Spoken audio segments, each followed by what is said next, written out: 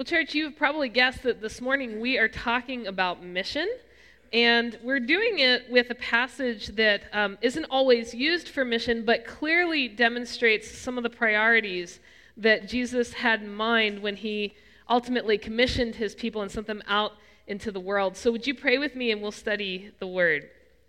Gracious God, we thank you for this good opportunity. Help us to truly figure out how each one of us can do something good with it. In your name we pray. Amen.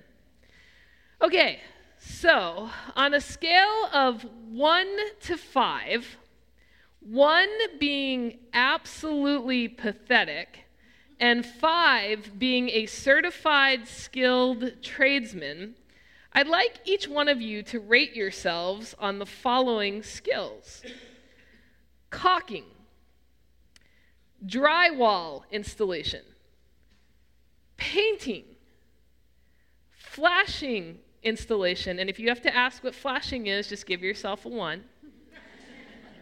Roofing, electrical wiring, cooking.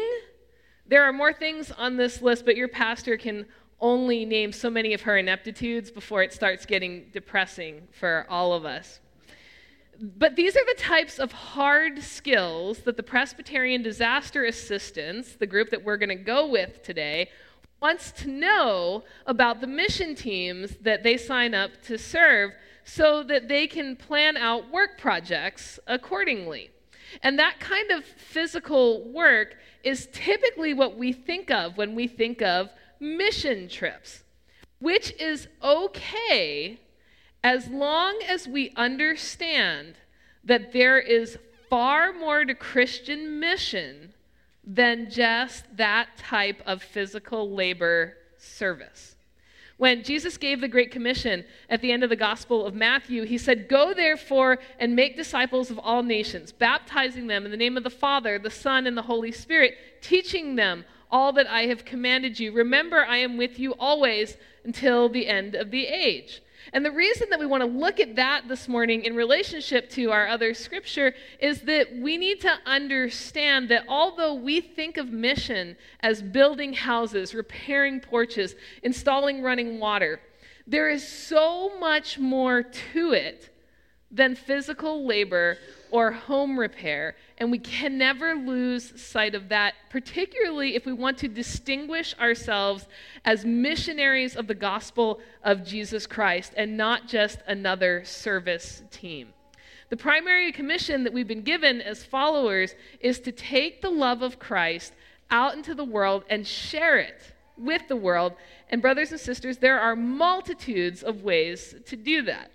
So this morning, my goal is to make sure that each one of us leaves this place knowing that God has already given each one of us the skills that we need to be part of his mission. And if we are just willing to offer up what God has given us, Jesus will take that offer and use it to the benefit of the kingdom of God.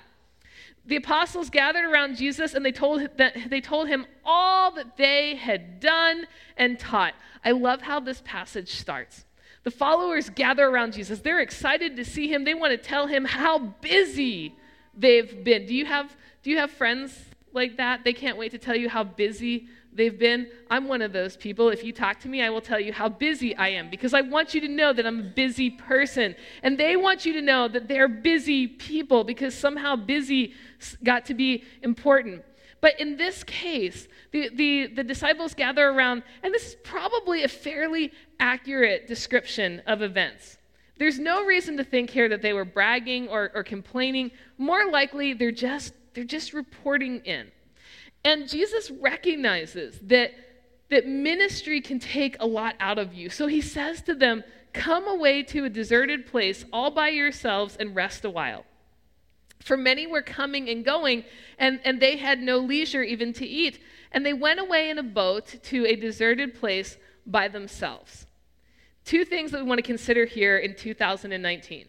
Often, when there is a Jesus ask, meaning that you've been asked to do something, probably within the church, there is this tendency to immediately want to make excuses for our unwillingness to do something by citing how busy we are with other good things. So you can see how this might happen in this passage today. Jesus shows up. They see Jesus coming. You know, when you see Jesus coming, you know there's going to be an ask. Everybody gathers around them because they all want to report how busy they've been, because if they're the busiest, Jesus isn't going to ask for more, which is not how it works out in the scripture. And Jesus is coming because he knows that there's more kingdom work that has to be done. So they just want to get out ahead of it by laying out the groundwork of the good stuff they're already doing. The other thing to notice here is how Jesus changes their setting. Sometimes Jesus pulls us away from our regular routine and the things that we're very used to doing for the sole purpose of giving us a different way to look at the world, a different setting, a different way to engage what is happening around us. So he pulls them away, and they're going to get some rest, but then something interesting happens. Now many saw them going and recognized them, and they hurried there on foot from all the towns and arrived ahead of them. There is such a great need, such a great hunger for the word and hope of Jesus, that even when the disciples changed their location to try and take a break, people still found them and rushed towards them, and the greater need was exposed once again. As he went ashore, he saw the great crowd. He had compassion for them because they were like sheep without a shepherd, and he began to teach them many things. You know, there's some skills that they do not ask about on these mission trip inventories, but Jesus reveals the need for them in this passage. One of those skills is observation. The skill of observation. Do you know that there are people who are not very observant, who do not know what is happening in the world around them? Most of them drive on Cortez Road in the morning on the way to school. But another one of those gifts is compassion. Sometimes when we are very task-oriented people, and we know that it is our job to paint a wall, we might be so focused on painting that wall that we cannot see what is happening around us. And we don't have an idea of what's really going on, that someone is lonely, that someone is in mourning, that someone is struggling with mental illness, that someone needs attention. So mission teams have to have people who have excellent observation skills so that they notice the human need around them. Teams also need compassion, and don't get me wrong, it is a compassionate thing to build someone a place to live. But there is nothing that is more compassionate than stopping what you are doing, no matter how important you think it is, and looking into another person's face and seeing God in them. When you do that, you might discover that for as badly as they needed a running faucet, they just as badly needed someone, anyone, to look at them and acknowledge that they still exist. So we're starting to see that the skills needed for Jesus-minded mission are far more inclusive than what can be done only by certified general contractors. When it grew late, his disciples came to him and said, "This is a deserted place, and the hour is now very late. Send them away so that they may go to the surrounding country and villages and buy something for themselves to eat." The disciples were not always known for their patience, and in fact, quite the opposite. But even if they had been, let's be fair about this day. This had already been a very long day for the disciples. They'd been giving of themselves. They tried to take a break. The people caught up with them. They just went in for a second round. Jesus has been teaching for hours. Everybody's tired. And there are human limits that come into play when we talk about mission, particularly when it involves mission trips. Because on every mission trip, you're going to always have at least one person, one super extraordinary person, the overachiever doer on the mission trip. And that is the person that's going to get up at 5 a.m. and they are pacing the floor, waiting to get out there on their assignment, and they work right through lunch, and then you get to 5 p.m., and it's time for everybody to go home, and they'll say to you, oh, just one more project. 2 hours later, you're still standing there on the work site. You're exhausted, and they're still going. And every mission team needs one of those people, one of those extraordinary people, because that's how that person is the person that's going to make sure that those physical tasks get done. But eventually, the rest of the mere mortals on the team will get tired and exhausted and maybe even a little cranky. They don't want to look bad or lazy, so what they'll say is, we need to give the person in this house that we're fixing some space.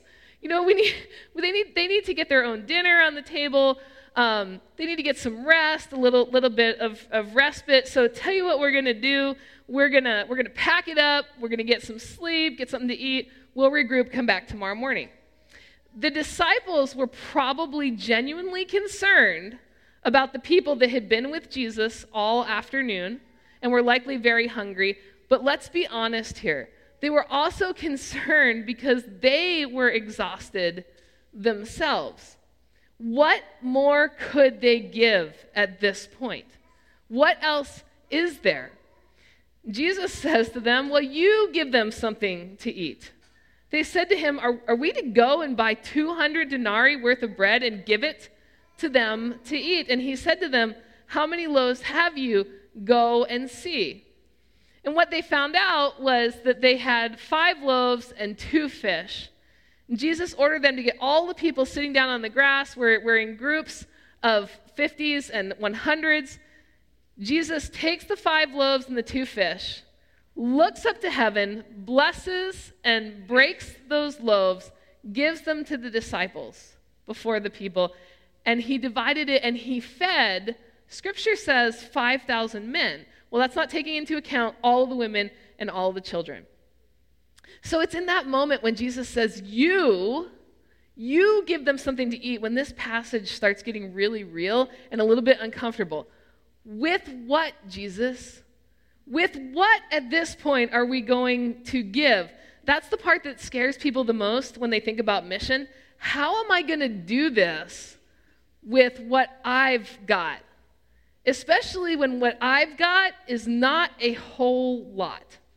The first time that I ever led a mission trip, it was to a place called Yeager, West Virginia, and it was a middle school mission trip to go and do home repair in Appalachia, one of the poorest parts of our country. Now, I want you to picture this. Kathy can actually picture it because I was working at her church in Atlanta at that time. I want you to picture this. 22-year-old seminary student Hope, who has just barely managed the art of changing the toilet paper roll in the bathroom, is now leading a work team of 11 to 13-year-olds.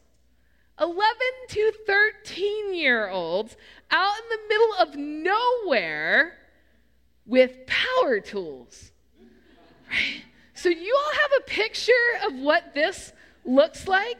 There's nothing about this that is okay. In fact, it is less than okay. It is dangerously not okay. But there we were, and for whatever reason, we were the team that showed up at that time and that place, and left to our own devices, this was a setup for disaster. Now the disciples, they're standing there with thousands of people, and Jesus says, feed them. And they're looking around at what they've got, and it's not much. It is not much. It is a 22-year-old leading a team of 11 to 13-year-olds level of not much. But it's what they had. And they were willing to offer it to Jesus, so he took it, looked up to heaven, blessed it, broke it, divided the fishes, and he feeds a whole ton of people. My little ragtag team, we did not have much. We had far less than much.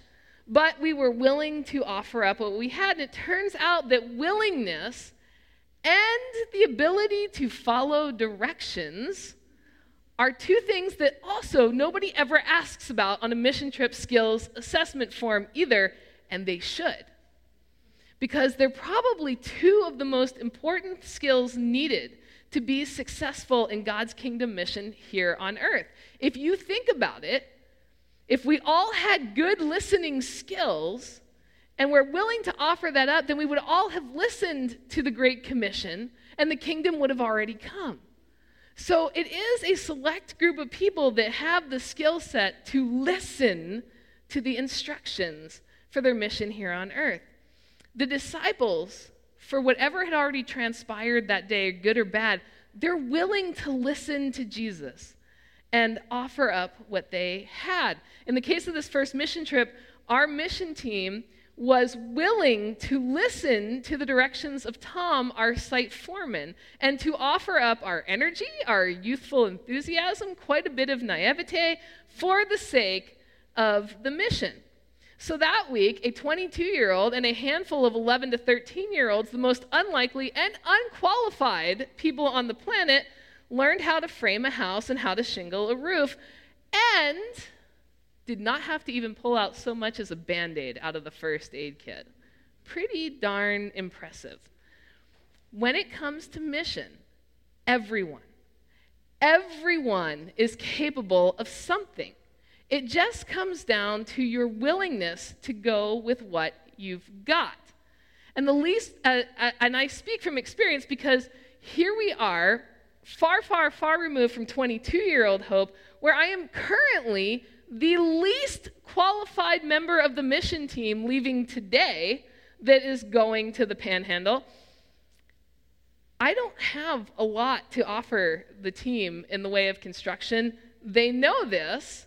I definitely do not have a lot to offer in the way of cooking. Carolyn and I had a conversation, I kid you not, where we were talking about, what happens if the other 7 members of the team all fall ill, they get sick, and I'm left to cook. And Carolyn says to me, I already looked, there's a Subway across the street. This is the confidence that the team has in me. But here's what I do have. I'm a pretty decent driver, which they're counting on. I am the source of endless jokes about culinary incompetency. Humor is a good thing to take with you. And there are few people on the planet, very few people on the planet, who follow directions as well as I do. So that's pretty much all I've got. That's all I've got, and I'm willing to go with it and let God do his thing. Across the church, we have got a whole bunch of opportunities for mission in this next month. We've got this trip, we've got reading over at Seabreeze, the annual Christmas market, Operation Christmas Child. We're going to need everybody's gifts to make this possible. So maybe your gift, and if this is your gift, I want to talk to you immediately. Maybe your gift is packing for maximum efficiency, right? We need that. If you played Tetris years ago and you were really good at it, this is a skill set that God needs in the church. If you're a mathematician, you know a little bit about mathematics, we can use that. You know how to caulk a bathroom?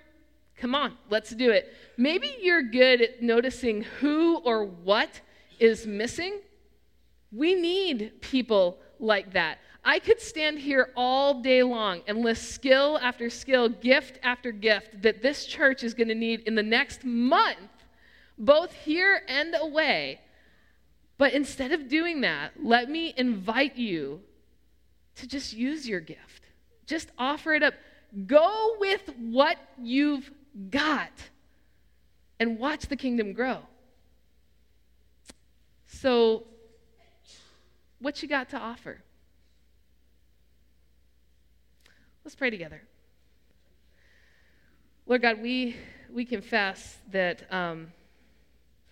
we're human, and we feel like there's limitations to what we can do, and we're good at making excuses, and we're good at devaluing the gifts that you have given to us, assuming that others have better gifts or more important gifts. And we pray that in the coming days, you would reveal in each one of us the things that we've already got. They're already in our DNA. They're already a part of who we are, that you're going to use to build your kingdom here. Help us to use those gifts. Help us to see them. Help us to offer them to you. In your name we pray. Amen.